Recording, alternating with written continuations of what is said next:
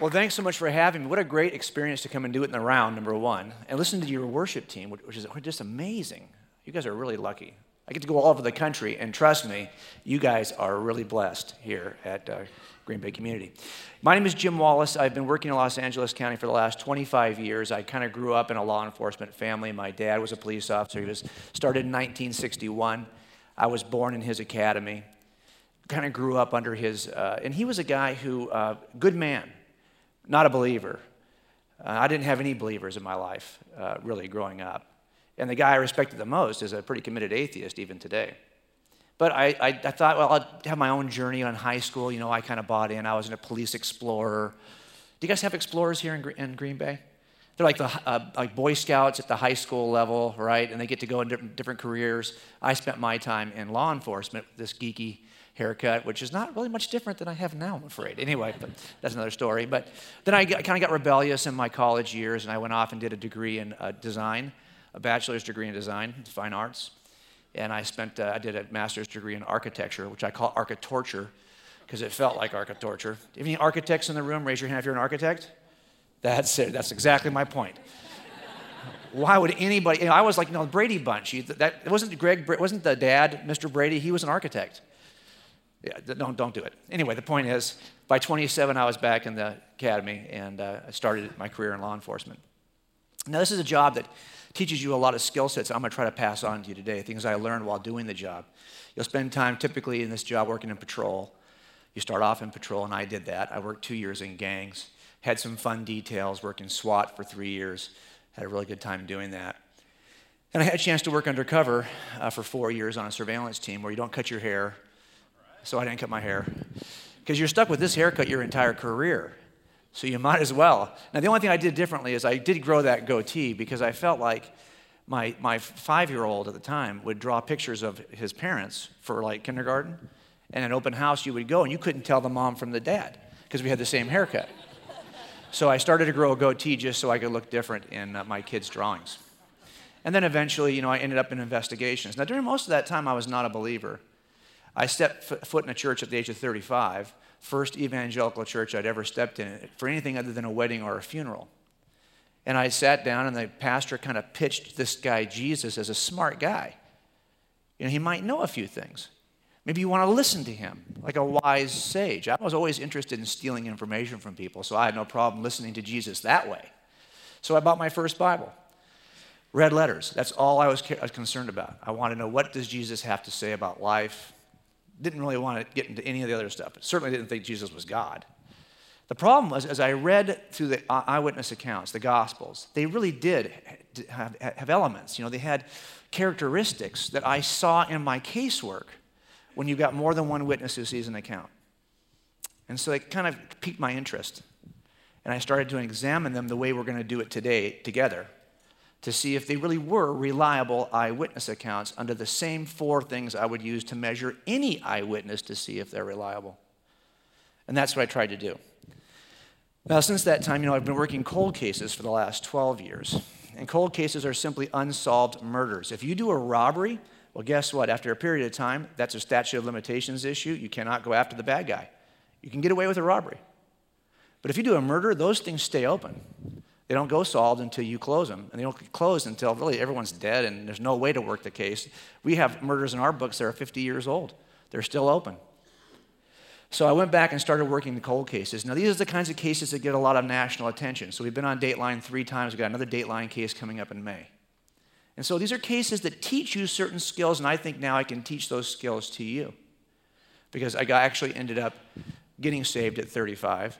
And now I just try to apply the stuff I know from my casework to this cold case we call Christianity.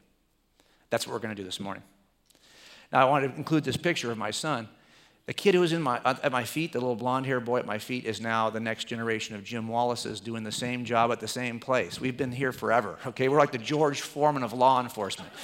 George's got 6 kids, and they're all named George Foreman.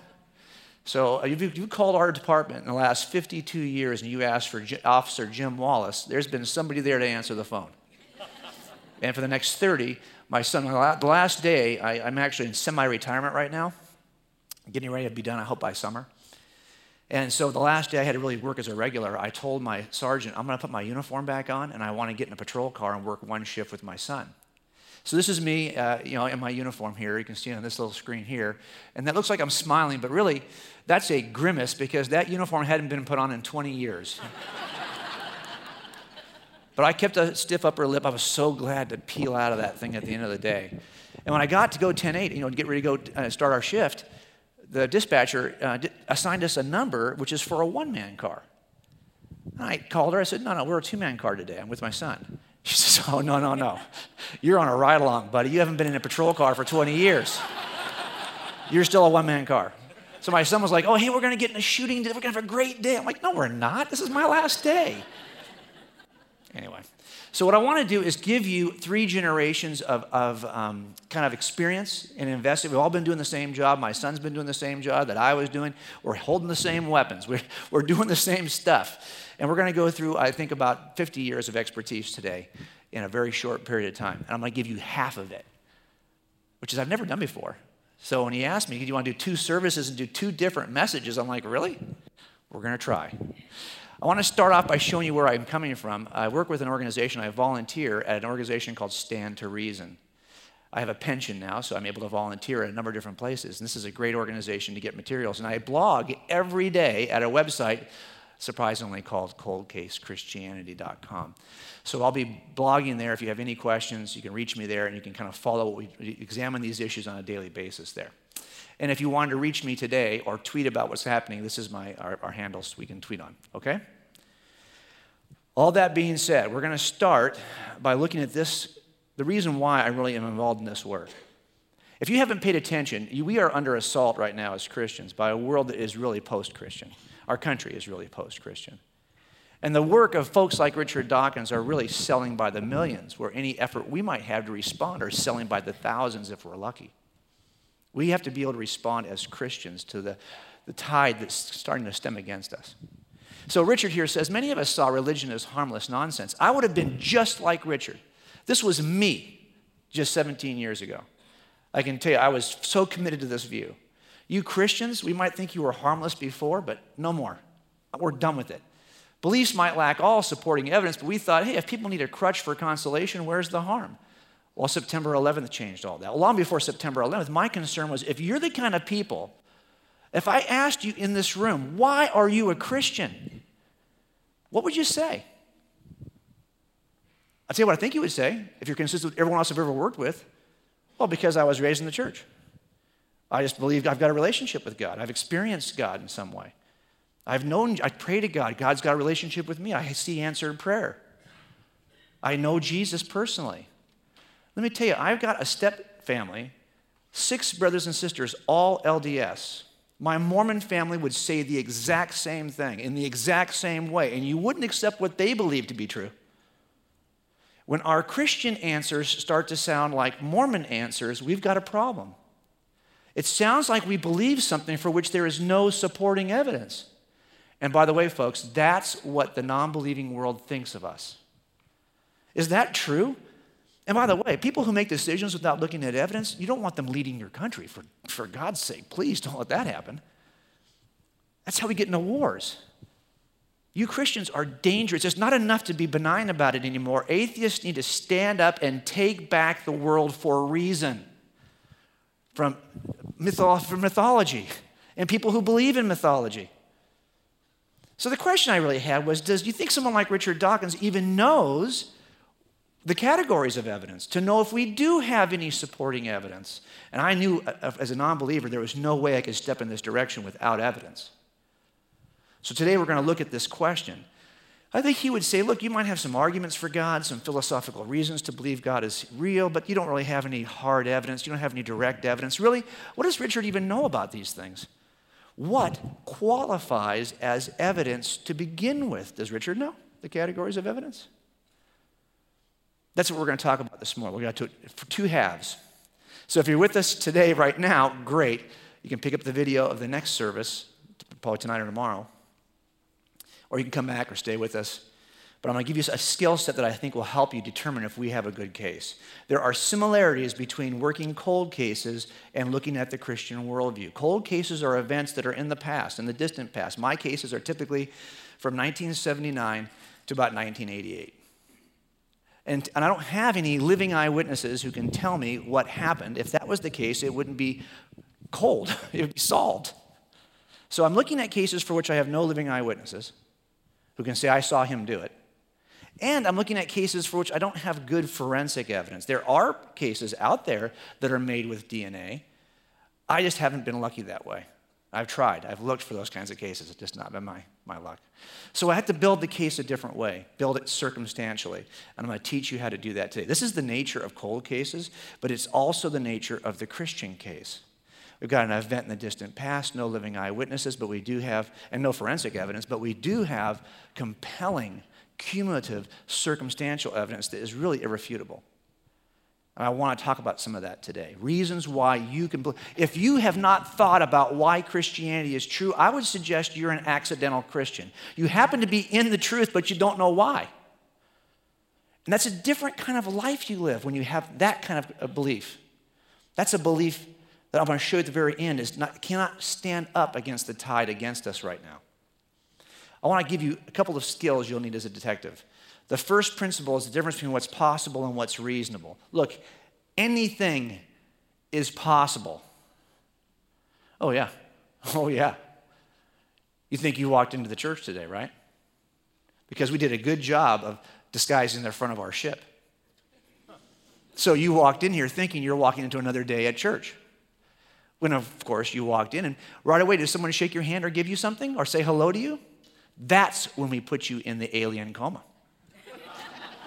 And you walked in here thinking you were going to church, and actually, you're not here. You're in an alien-induced coma right now, thinking you're listening to a speaker on the stage while we do tricks and magic tricks and experiments on your body. And tomorrow, you're going to wake up and discover that you were never in church at all. Now, as you're sitting right now in the alien-induced coma, isn't this possible? Yeah, of course it's possible, but it's not reasonable. And there's a distinction between possible and reasonable. Let me show you what it looks like in a court case. You do not camp on what's possible. You have to stay on what's reasonable. We had a case one time where a guy was murdered, or murdered his wife, actually. They fought over some retirement money, and she didn't like what she was getting. She wanted a little more. He wasn't asking for much. She actually worked it so when they sold the house, she would get her share early so he would not have to be a fight about it, right? Well, sure enough, he discovered this little trick and killed her the day after she tried it. Shot her in the head in their own house as she was packing it up. And of course, the DA tried the case. The defense attorney said, how do we know this isn't a botched burglary? You know, somebody comes in and discovers that in the course of a burglary that someone's still home and kills the wife who's happened to be there. Well, time out. Do you have any evidence of forced entry? No. Do you have any evidence anything's been taken? No. Any evidence anyone's been in the house other than the husband and wife? No.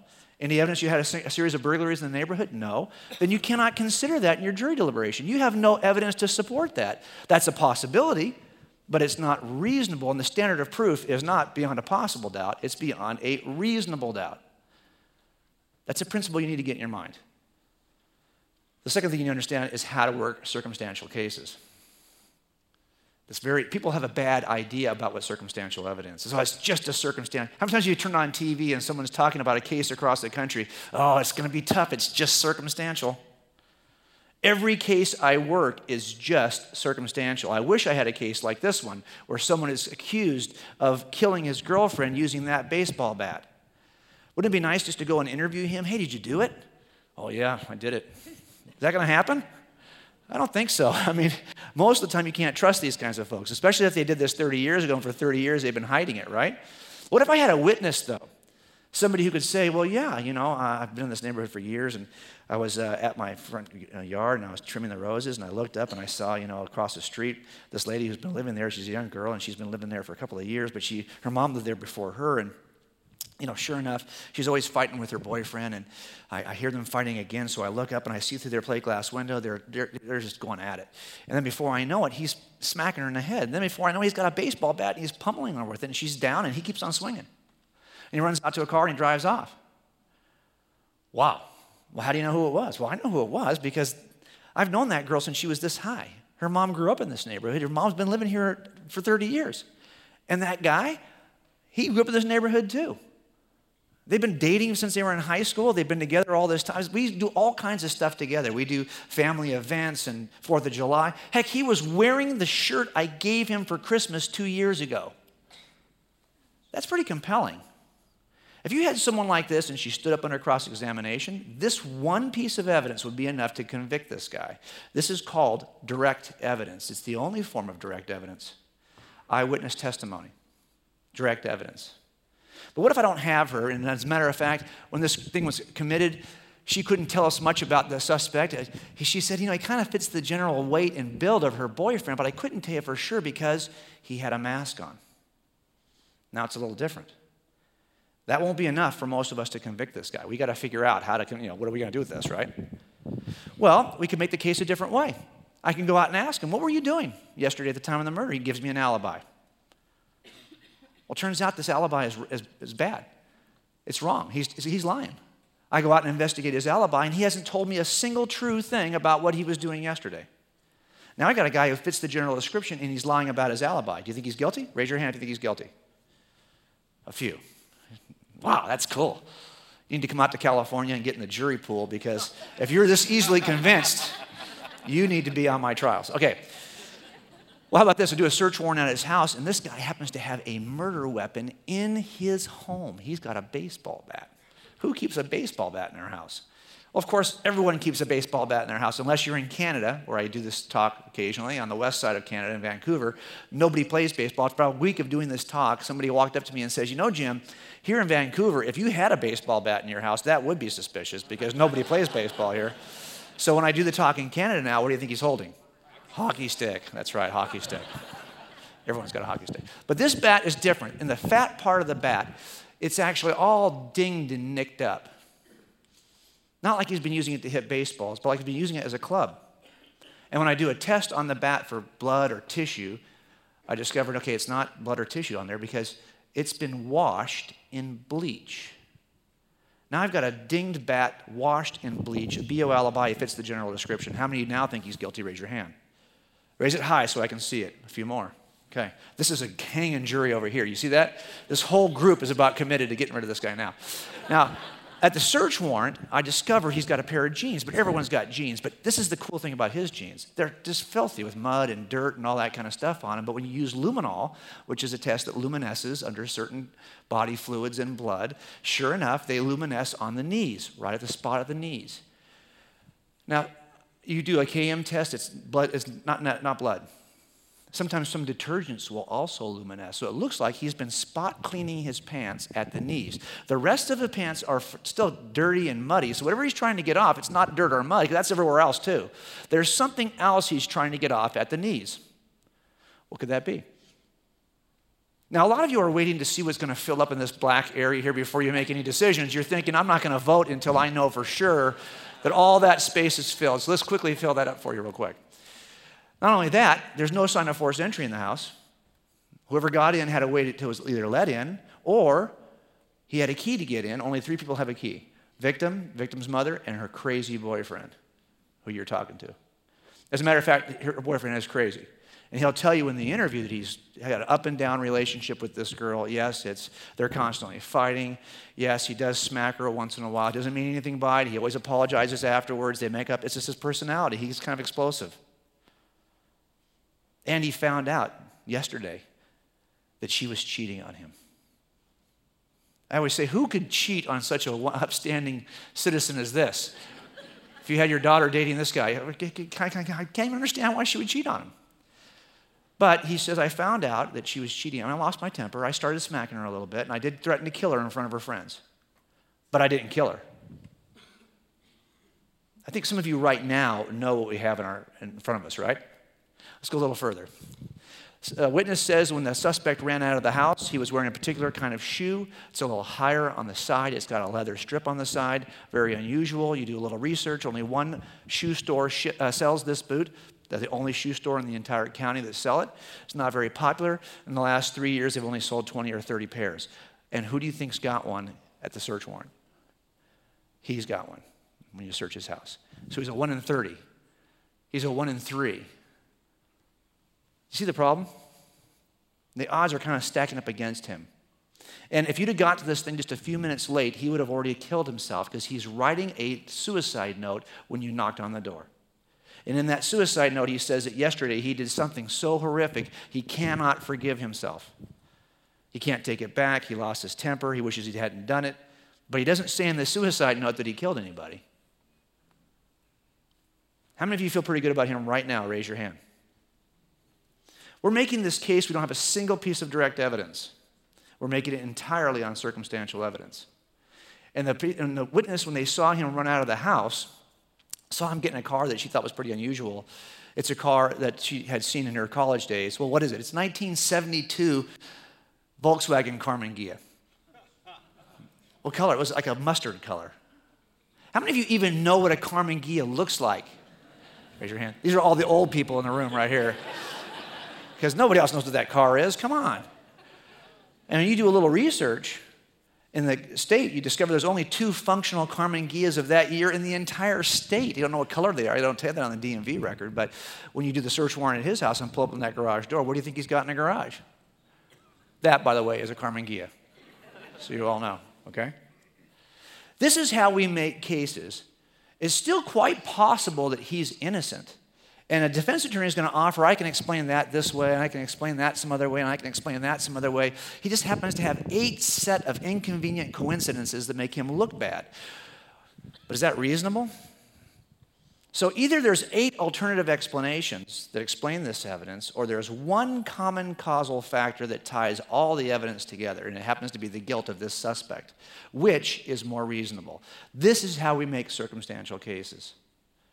We kind of surround our defendant with the evidence. And I won't use 8 pieces in a trial. I'll typically use 80 pieces.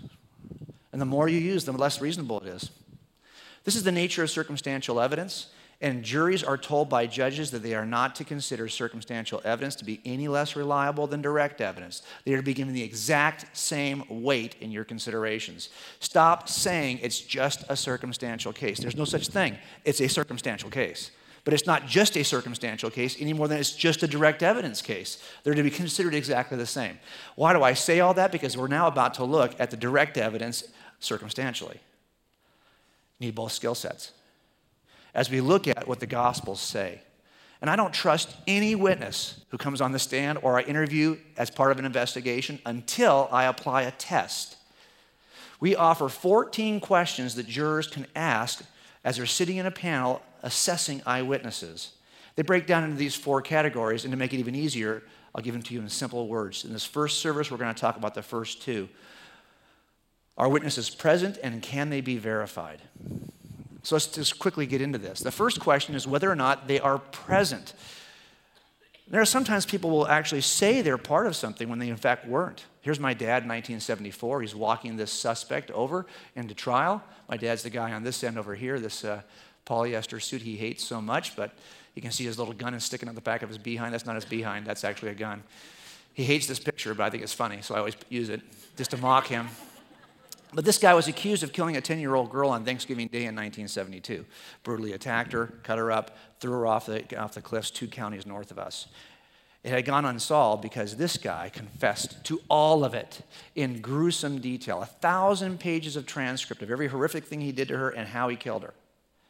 None of it is true. It's all a lie. He had a relationship with this detective, the lady who's holding his arm, and the guy with the big, nice sideburn there. Those guys were like his best friends for months, but none of it is true. And by the time we excluded him with blood evidence on the eve of the trial, the case was now 18 months old. It's still unsolved. We lost 18 months on this guy. If you're not present, you can't be the killer. You also can't be a witness. And the question I always had as a non-believer is, why should I believe that the Gospels are written by people who were actually there? I mean, we have the Gospels, the ministry of Jesus occurs 30 to 33 AD, right around that range, okay? But you don't have a council in the church affirming the Gospels as canonical until the Council of Laodicea at 363. That's 330 years later. If the Gospel authors wrote them late in history, toward that end of history, they shouldn't be trusted. They're written too late. They can't be written by eyewitnesses. They're all dead by 300 years. See the problem? And there are people out here writing books and are very well established, like Bart Ehrman, who has written a number of popular level books to make a case just like this. Bart's an expert, Paul, one of the foremost experts in the Bible today, perhaps the best read biblical expert, and he's not a Christian. I'm not sure he's an atheist, but he's at least agnostic. He might be a theist of some stripe, but he's definitely not a Christian. And he's trying to convince us that we've lost the true, whatever version of Christianity might be true is lost. You can't trust the documents that are written late, and not even written by the people whose names are on them. If he's right, if the Gospels are written late, we should walk out of this room today and be done with this.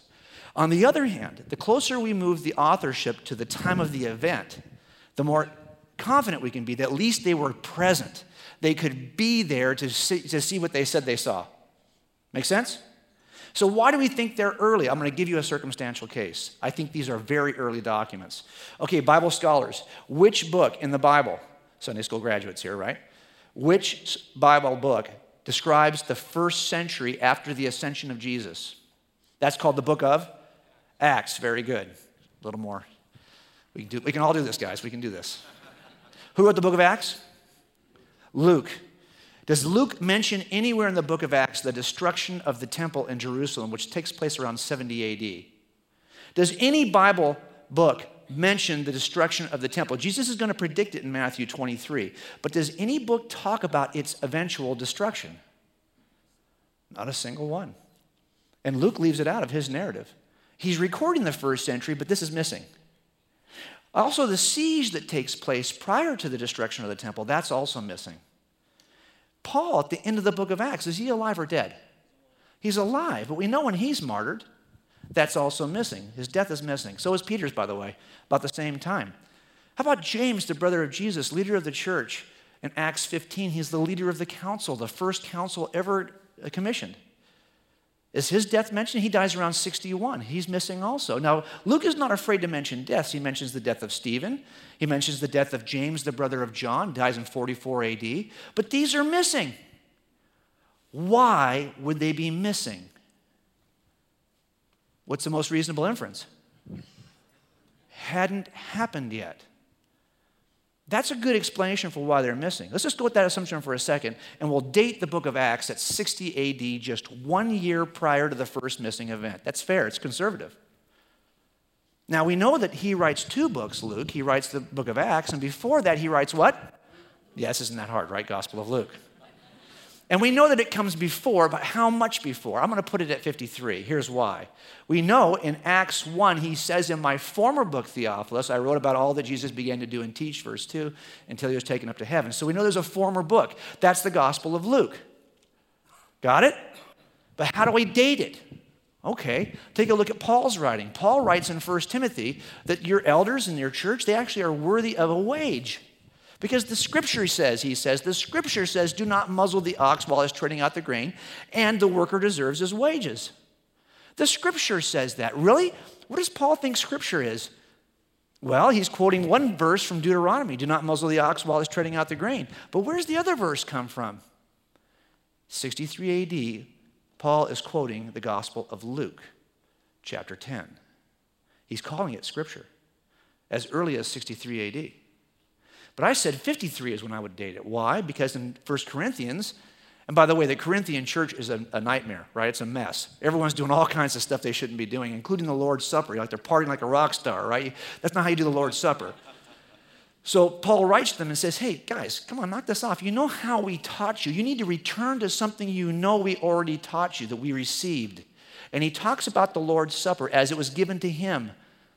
And he uses this verse, which I thought was really cool when I first read it, because it says, that Jesus says, in the same way after supper, he took the cup saying, Jesus, now this cup is the new covenant in my blood. Do this whenever you drink it in remembrance of me. Read your Bibles.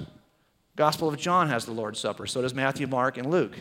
But John doesn't say that Jesus said, do it in remembrance of me. Matthew doesn't say that. Mark doesn't say it that way. Who do you think he's quoting? He's quoting Luke.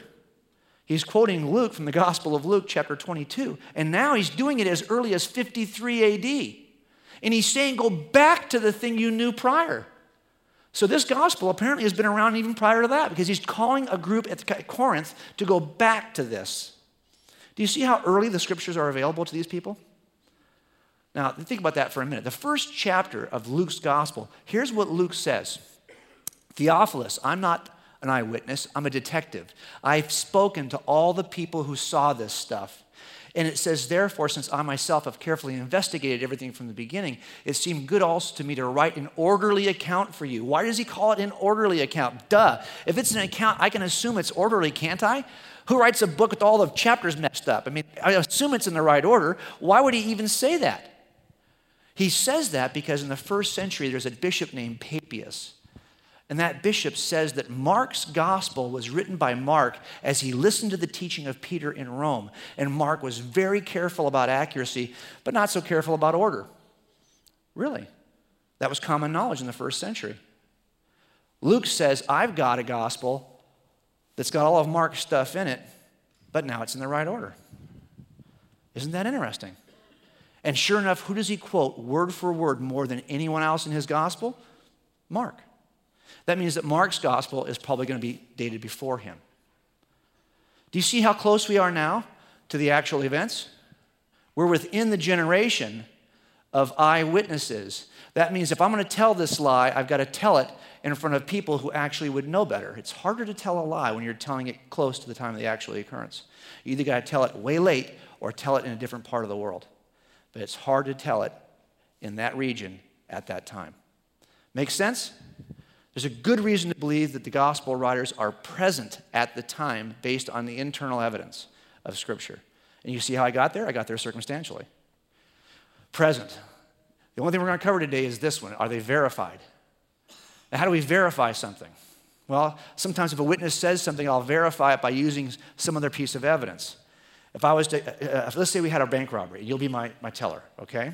And you'll be my witness. And I came into the teller, I'm the bad guy, and I put my hand on, I said, give me all your money with a gun in my hands. And you saw that, and you told me that he came in and leaned over the counter and he said, give me all your money. How could I verify that? What could I look for to verify that claim from the witness? Fingerprints. Where? On the counter. They better be in that direction, right? They better match what she says. If they do, I'll have corroborative evidence. But did you notice something? The fingerprints will tell me nothing about whether I had a gun. The fingerprints will tell me nothing about what I said. All corroborative evidence is touch point evidence. It gives you one small piece from which you infer the larger account. Make sense? That's important because we can do something with the Scripture as well to look and see if there's any corroborative evidence. But remember, all corroborative evidence is touch point evidence. So instead of using fingerprints here, I think we can use archaeology to do just this work. And so if you'd have gone back 150 years and asked people to assess Luke's reliability, a lot of scholars would have said Luke is unreliable. He mentions things for which there are no outside support. I'll just give you a brief list of some of the things that were doubted either in Luke's gospel or in John's gospel by skeptics until in the last 100 years, we've now discovered the archaeology to support the claim. This happens all the time. People will have a skeptical doubt and we'll discover it in archaeology and put it to bed. And I could do this all day with you. I could go through one after the other pieces of archaeological support for things that Luke has written. There are volumes and two really good websites online that can help you find this kind of corroborative evidence. By the way, my Mormon family, and I take trips to Salt Lake City every year with the missions team. Do you think there's any archaeological support for the 1,000-year history from 600 BC to 400 AD that's mentioned in the Book of Mormon on this continent? Is there a single foundation, a single city, a single sword, a coin, a single name from the Book of Mormon that's inscribed anywhere on the continent? I don't expect to have every single detail from the Bible corroborated by archaeology, but I expect something. There's nothing for the Book of Mormon, not a single thing. You cannot write a volume of anything related to archaeology in the Book of Mormon. So as I was kind of examining this for the first time, these two books, simultaneously, the same stuff that gave me confidence in Scripture really destroyed my confidence in the Book of Mormon. We can have good confidence in this kind of touch point. But how about this? What if I caught the guy who did the robbery, right? And I interviewed him. And I said, hey, I know you did that robbery. I wasn't even in the bank. Dude, I got videotape of you in the bank. I don't really have that. I just tell him that. Okay, well, I was in the bank. but I wasn't doing a robbery. Well, you walked over and you wrote a demand note at that counter. No, I was writing a deposit slip. Oh, dude. Then you took the demand note over to the teller. You screamed at her, pointed a gun. No, I was just upset that I forgot my ID out in the car, so I went outside to get my ID. Now, has he actually confessed to doing a robbery in the bank? No. But will I use those statements against him in trial? Oh, yeah. Because he's put himself at the time of the crime, at the scene of the crime, just trying to describe it a different way. These are reluctant admissions that I can use in trial. It turns out there are many first century reluctant admissions about Jesus. People who are not Christians, who don't believe in Jesus, but who will have to reluctantly admit certain facts in denying Jesus. Let me give you an example of this. Here's a guy named Thallus, who in the first century, he's writing and he's talking about the darkness that occurred at the crucifixion, and he denies that it's supernatural. He says it's just an eclipse of the sun. See it there on the bottom? Just an eclipse of the sun. Really? Well, in order to deny that it's from God, you have to admit a few things, don't you? You have to admit, apparently there's a Jesus guy, and apparently he was crucified, and apparently there was darkness. You're just describing it in a different way. So you had to reluctantly admit these three facts in order to make a denial about Jesus. You see how you backed in? I wasn't there doing a robbery. I was just making a deposit. You've backed in that you were there. They're backing into this. Tacitus is a very well-known historian. He says he has to back into these facts in his claim that consequently to get rid of the report, Nero fastened the guilt and inflicted the most exquisite tortures on a class hated for their abominations called Christians by the populace. Christus, from whom the name had its origin, suffered the extreme penalty during the reign of Tiberius at the hands of one of our procurators, Pontius Pilatus. And a most mischievous superstition, thus checked for the moment, probably the resurrection, again broke out not only in Judea, the first source of the evil, but even in Rome, where all things hideous and shameful from every part of the world find their center and become popular, just like South Orange County, right? That's where we're from. There you go. So you've got to back in to these reluctant admissions about Jesus to make this kind of a claim. These are not Christ followers. Here's a guy named Marabar Serapion, who's a Syrian philosopher, talking to his son about several leaders. He mentions a wise king, a Jewish wise king, that the Jews actually murdered their own wise king, and after that, their kingdom was abolished. He's got to back into some more facts. And here's Phlegon, who backs into two really interesting sets of facts. He says that Jesus had a knowledge of future events, but also testified that the result corresponded to his predictions. And while alive was of no assistance to himself, but that he arose after death and exhibited the marks of his punishment and showed how his hands had been pierced by nails.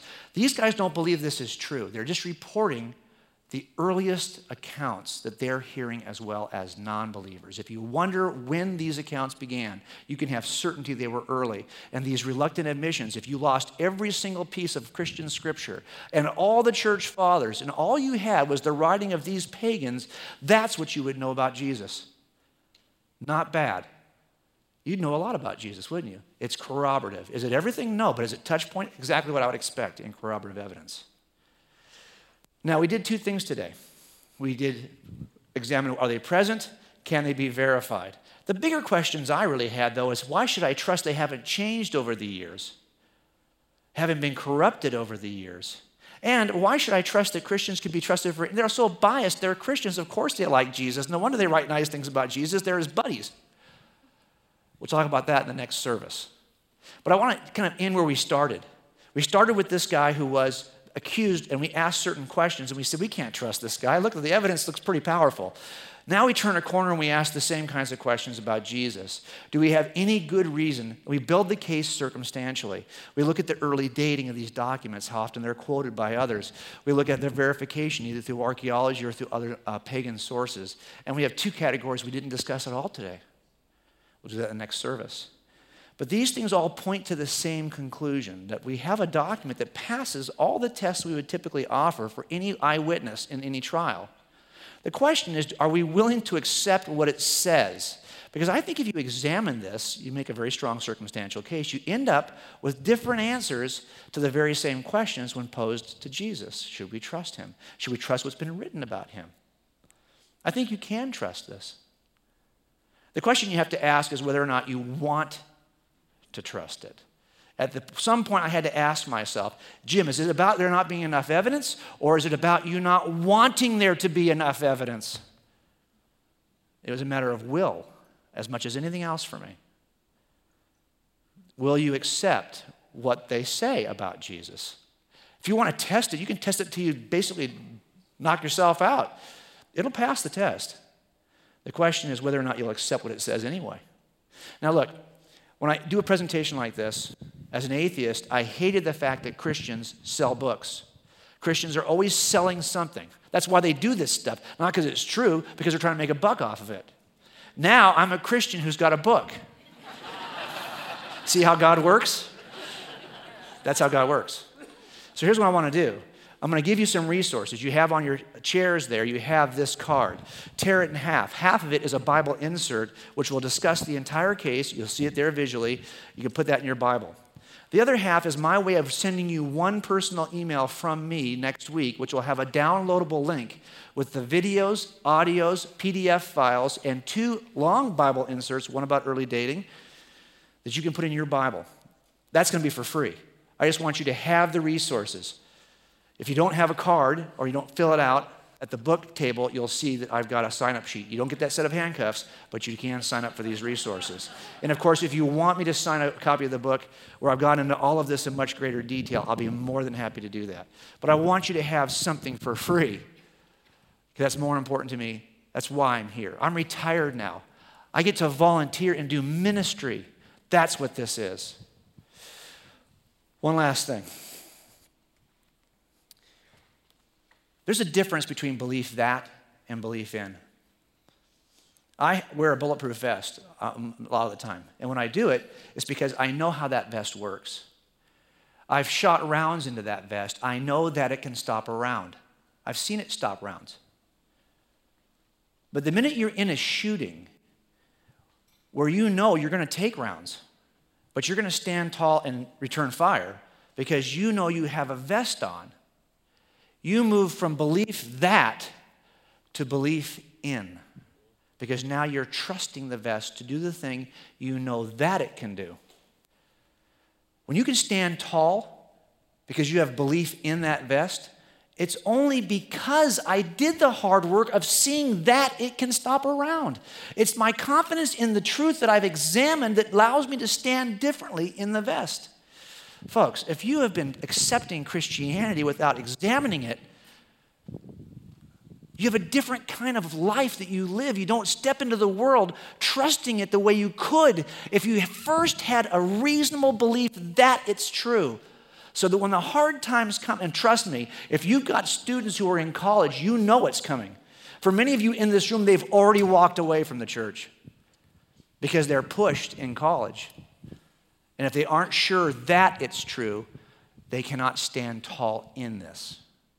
There's a difference. I want you to have that kind of faith that is grounded in a solid worship God with your mind. It's part of our commandment. It's not just to worship Him in song.